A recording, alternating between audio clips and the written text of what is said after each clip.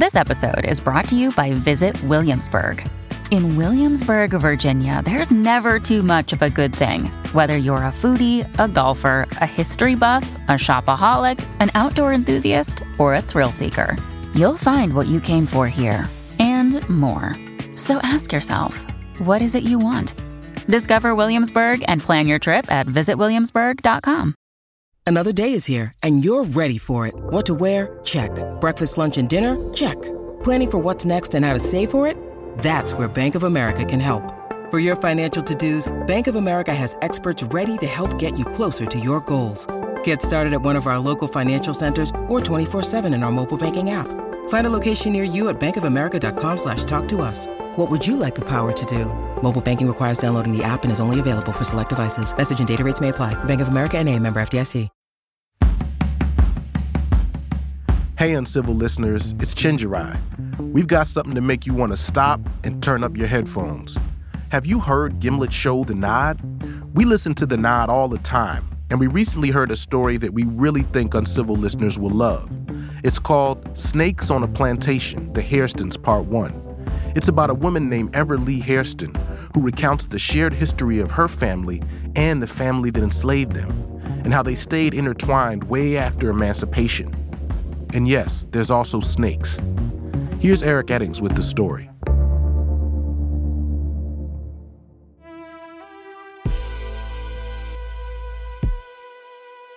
From Gimlet Media, this is The Nod. I'm Eric Eddings.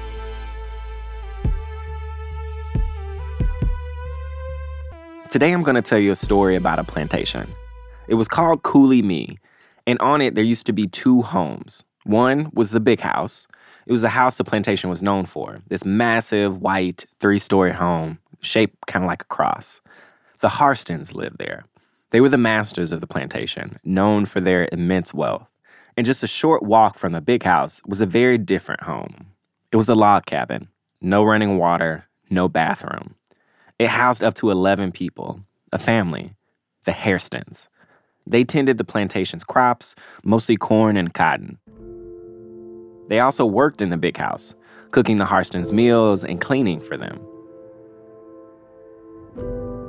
A black family serving a rich white family on a plantation is a familiar story. But this isn't that, because these two families, they shared this relationship, with one serving the other way past the end of slavery. Through Reconstruction, through both World Wars, through Brown versus Board, Martin Luther King's rise and assassination, all the way to the 1970s. Today on The Nod, we tell the story of these two families that, for 100 years after the Civil War, seemed trapped in amber, and about one woman who broke out of that amber and then shattered it for everyone else. When I was born, I lived in what was the log cabin. In 1942, Everly Hairston was born on the Coulee Me plantation. It was the very same plantation where her ancestors had been enslaved. That cabin that Everly grew up in had likely been on the property since the days of Reconstruction. In that big room was my mom and dad was in one bed with one of the babies. And then in the other bed was probably 3 of us sleeping. And then one child always stayed in the bedroom with my grandparents if you went on the other side of the house. So why was Everly living on the Coulee Me plantation decades after the end of slavery? Well, before I can answer that, we've got to go back, way back in the time. The Hairstons were a family who immigrated from Scotland to the American South, and they made their names running a huge network of plantations. The family was said to have owned some 42 plantations in Virginia, North Carolina, and Mississippi, and they enslaved some 10,000 people. Their wealth and their slave holdings earned them the title the Rockefellers of the South. This all changed with the Civil War. The enslaved were now free, and with their freedom, Black people all over the South got the opportunity to choose a surname. Many chose the names of their former masters, and that's how the Black Hairstons, Everly's ancestors, came to share a last name with the white family that once owned them. They would call us Hairstons when I was living on the plantation, and their name was Hoston. I just thought that was so interesting. preferred that designation, like that they were Harstons and you were Harston. And they called us, and we were Hairstons. But the end of the Civil War in no way meant the end of plantation life. Black people at the time had no money and nowhere to go. So most of them stayed put and worked as sharecroppers. And then in 1915, the first wave of the Great Migration started. Millions of Black people moved into cities and to the north to start again. This is a story we've all heard before, the one in our textbooks about Black people finding a better life. But the one we don't often hear is the story of those who didn't migrate, the story of those who stayed. And that's the story of Everly's family. During our childhood in the 50s, Everly's life on the plantation still had many traces of life before the Civil War. Everly's family still worked for the same family, the Harstons, who'd passed the plantation down through generations. When Everly was a kid, the guy in charge was Judge Peter Harston. In addition to running the plantation, he was an actual judge. Everly's grandfather was a butler and valet for Judge Peter's family. Or as Everly put it, he was what they call the house nigger. You know, he did all the work in the house. He made the biscuits, because that's something they would serve every morning. He always tended to the garden, or the flowers. He took fresh flowers in every day and arranged them. If the plantation owner went out and grocery shopped, he would meet her at the car and bring in all the groceries, that kind of thing. Her dad was a sharecropper of the plantation. He would plant crops, mostly cotton and corn, and Everly and her siblings would have to help. Work on the plantation came first, especially during the harvest season. I hated it. I hated it with a passion. We would have to stay out of school, meaning my older sister and I. We would have to stay out of school usually 2 consecutive weeks at a time to pick cotton. And I'd get behind in school. I hated that. She hated missing school for weeks on end when no one else in her class did. She told me that she hated the fact that the cotton they picked, when it was finally sold, the Harstons would take 70 cents of every dollar, and her family would only get 30. Everly's family's cut was barely enough to live on. And on top of that, one of her sisters had a chronic liver condition, and her care was expensive. Everyone had to do a second and sometimes third job around town. Everly would take Fridays off from school to help her mom clean the homes of white families. They were paid less than minimum wage, and they were treated how Black people everywhere were treated, terribly. One Friday, Everly hit a breaking point. She was tasked with ironing what felt like an impossibly high stack of clothes. I'm ironing. The owner of the house, she came in to me and just filled up the basket even more and said to me, when it's time for you to eat, you can go out in the garage. Well, that got to me. You can go out in the garage. And I'm thinking, I'm here. We're going to clean your kitchen, clean your dishes. My hands are going to be on those. And you want me to go in the garage to eat? I was so angry. So I'm now in the room where I'm ironing. And I'm ironing. And the more I ironed, it seemed like the more was in the basket. So I said, I'll fix her. So I just sat the iron down on a blouse and scorched it. The blouse was burnt to a crisp. And so I took that and put it in the bottom of the basket. Oh, God, I did. I really did. Racism was everywhere. And for a lot of Black people, the only thing you could do was internalize it and let out your frustration and anger in these small, private acts. For me, this story helps explain why Everly's family might have stayed on the plantation. Against the incredibly low bar for white people at the time, the Harstons didn't seem so bad. I think my grandfather felt like they were contributing to us. So why ask for more? Plus, Coulee Me was the economic engine for the entire county, which made its owner, Judge Peter, a powerful man. No matter the conditions, Everly's grandfather thought that they were lucky for the jobs and housing the Harstons had given them. I mean, what other white people were doing that? My grandfather was always praising them. And my grandmother, if I may be so blunt, she would say, oh, you need to stop it. They ain't shit. And it wasn't just her grandmother who didn't feel like the Harstons should be up on some pedestal. Sometimes aunts and uncles who'd left the plantation would come back to visit. And on these get-togethers, they'd sit and rehash the same point. They would say things like, well, they're not really doing anything for you. You know, you are sacrificing your whole life for them. And my grandfather would say, boy, you don't understand. Often an argument would break out. But there's a segment of the family that wouldn't talk about their treatment at all. Everly's parents.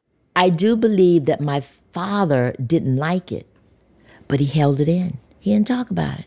And so you learn to just not say anything, to pretend that it's not happening.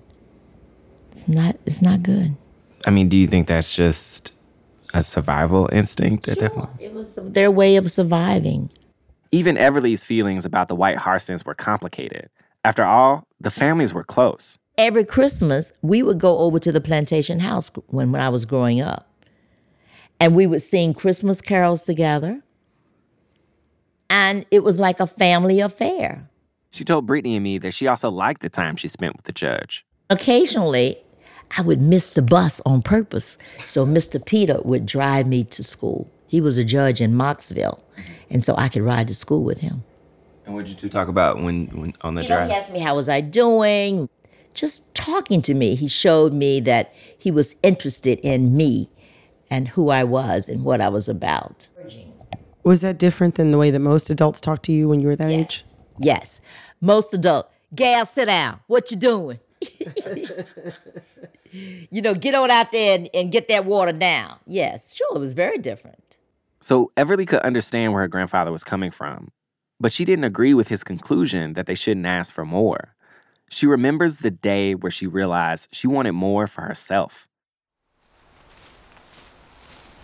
It was the fall harvest during Everly's senior year in high school. Everly was making her way through a massive cotton row, dragging her sack behind her.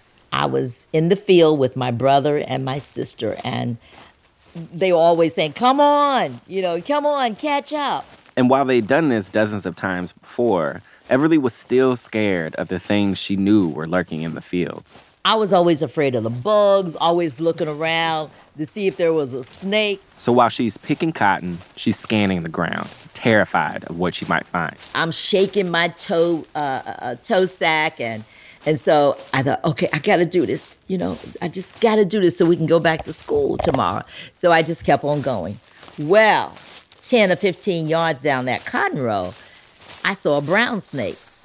So I yelled to my brother, it's a copperhead. Most of the snakes that lived on the plantation were harmless, but copperheads are venomous and nothing to play with. My brother came back to investigate, and he saw it. But everywhere we would look around then, there was another snake. Wow. So all of us then took our toe sacks off, drugged them with us, and we ran as fast as we could until we reached the trailer that was parked at the beginning of the cotton row. And climbed onto, I climbed onto a bag on the very top, just trembling and shaking and praying inside, oh my God, please, there must be a better way of life for me. Before this moment, Everly could only see two possible options for her future if she stayed at Cooley. Option 1, staying at the plantation, picking cotton, living with her family, making just enough money to survive.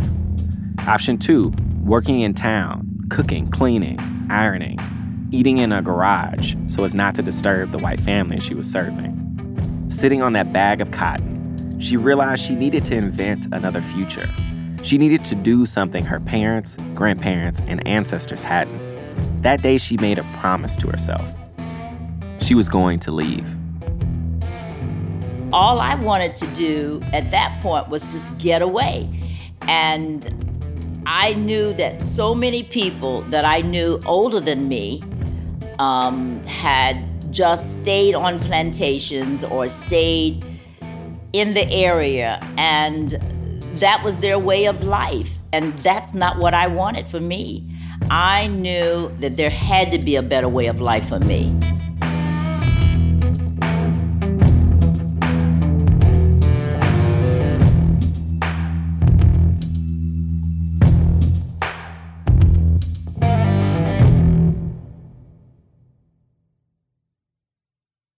Getting out of Cooley was tough. It required money and a plan. Everly didn't even know where to start. But one day, during her senior year of high school, she saw something that could be her ticket out. I found an article in the Winston-Salem paper asking for live-in maids in Hempstead, Long Island. So I answered the ad. It seemed like it was written just for her. Everly could work in New York, far from the reaches of Cooley, and save the money she needed in no time.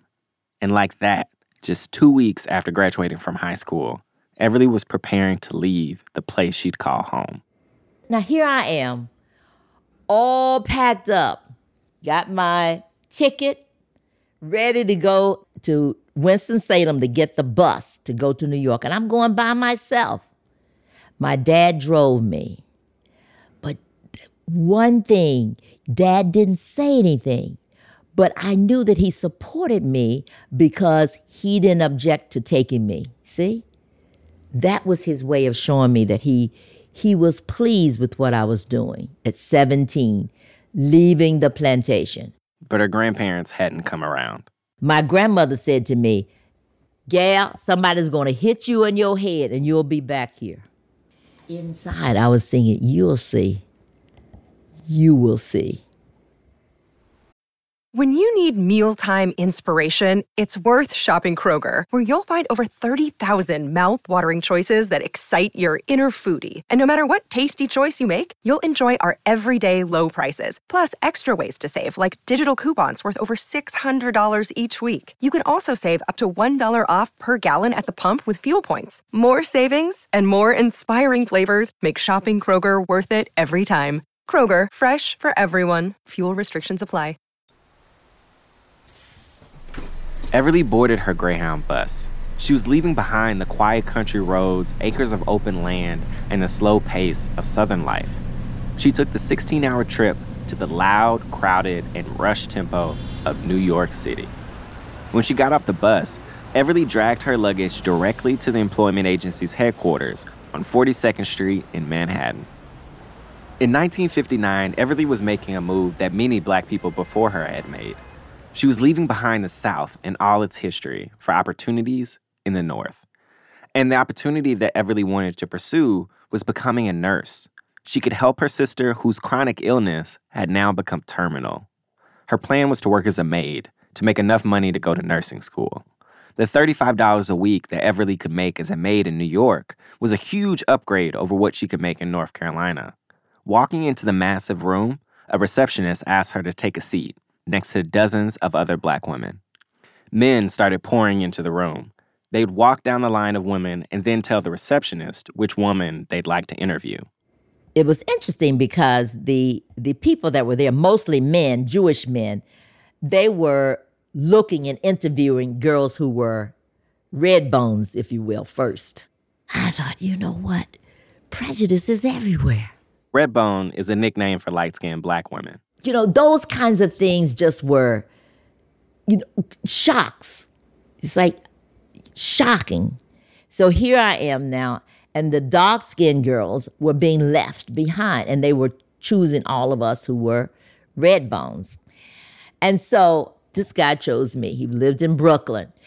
And he said to me, the agent said to me, what we do is you'll go with the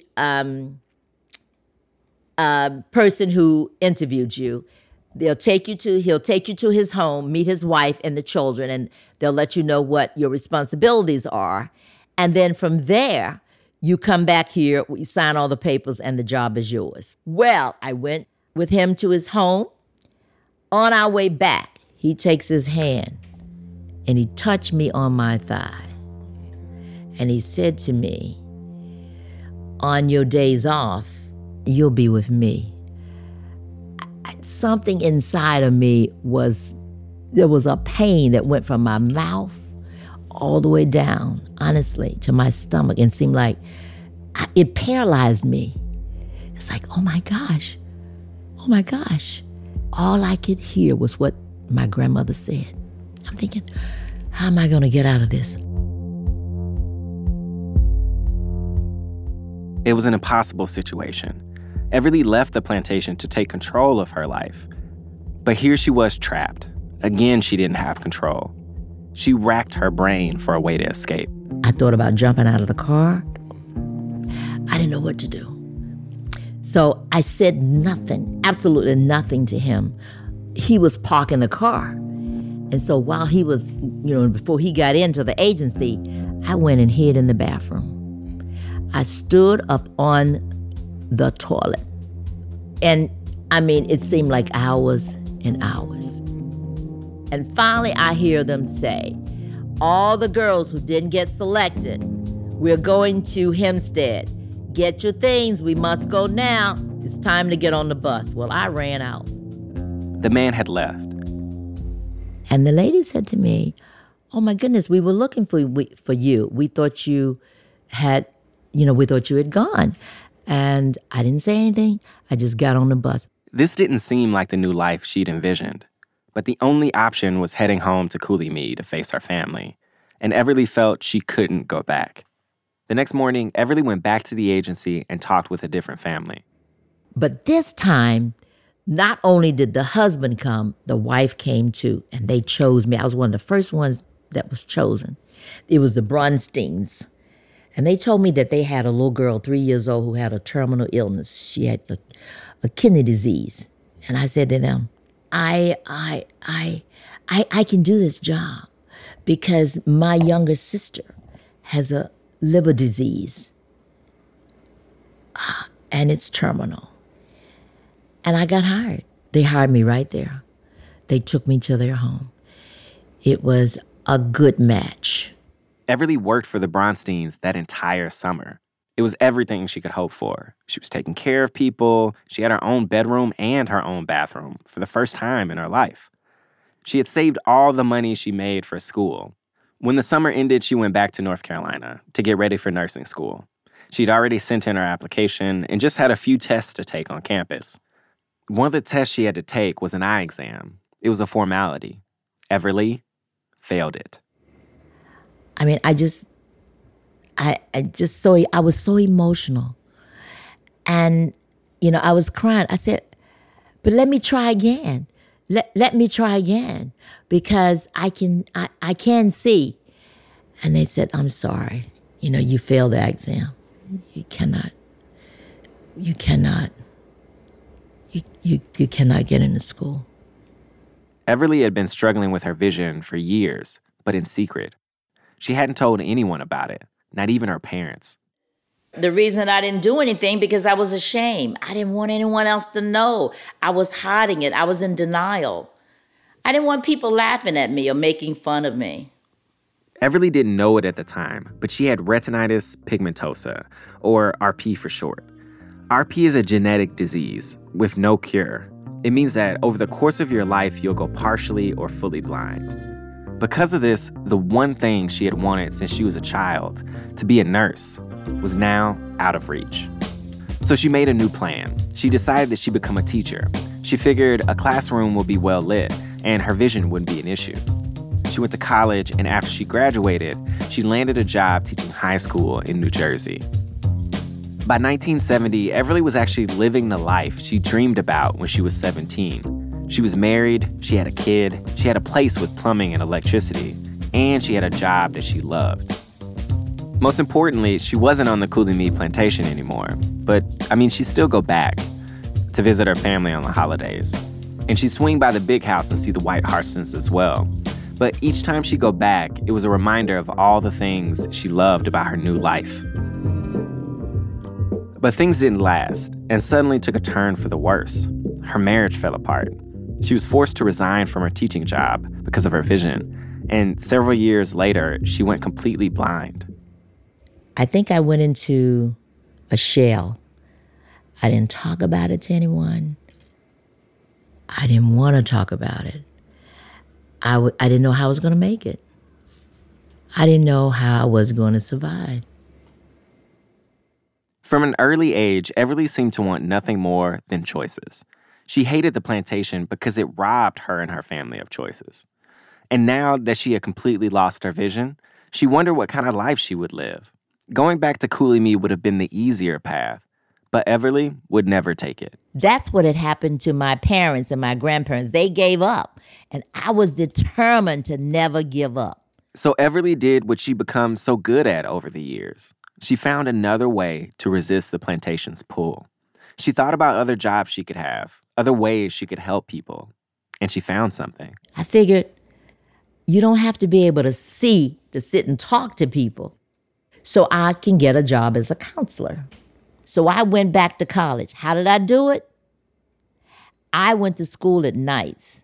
I used cassette tapes because I couldn't see and recorded the lectures. And that's how I was able to go to college and got a degree in counseling. She spent years counseling others on drug and alcohol abuse. It wasn't exactly her dream of being a nurse, but it played on Everly's biggest strength. You know what it was like? Fighting all the way. I used to ask myself, or say, God, is this my mission in life? To continue to advocate for self and others? Will I spend all of my life fighting for what's right? Everly now works as the president of the California chapter of the National Federation of the Blind. I had to fight all the way, but I never gave up. Fighting, resistance, takes many forms. Everly might have felt like her parents had just accepted life on Cooley, but the reality was her father had been plotting his escape as well. He'd been saving every extra penny. And more than 100 years after the Civil War ended, Everly's family moved off the plantation. My father purchased some land, and back then I'm sure it was very cheap. And he decided he was going to build a house. And he moved my grandparents with him. He provided for them in their new home. My grandparents were no longer working in the plantation house, and neither were we weren't sharecroppers anymore. It was beautiful. It was freedom. It was a sense of dignity. For the first time ever, no Hairstons were serving any Harstons at Cooley. It was 1972. Shortly after Everly's family moved, scores of Hairstons started coming together for a family reunion. The very first one, it was in Lexington, North Carolina, at the YMCA. And they served barbecue sandwiches.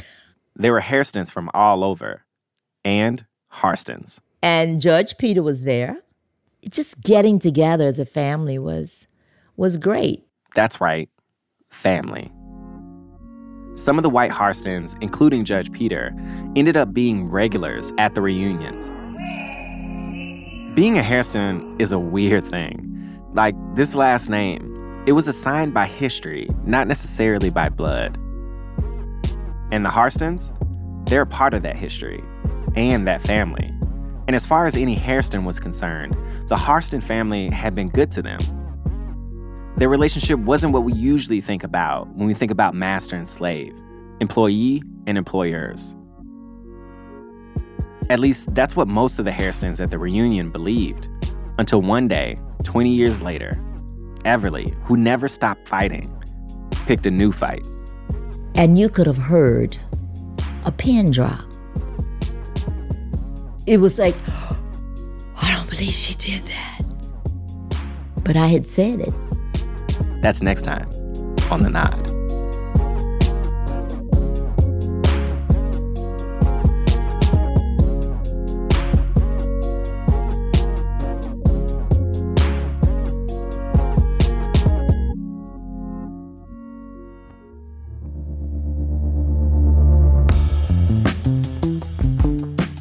Now that you've heard how Everly Hairston left the Cooley meat plantation, we know you want to hear how she shook both the Hairstons and the Harstons to their roots with 2 words.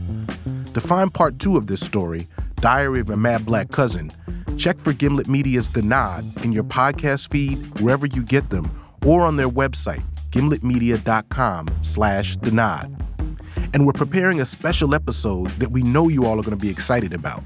We're bringing you the story behind the music of Uncivil with our very own soundtrack. Watch this space, and we'll see you soon.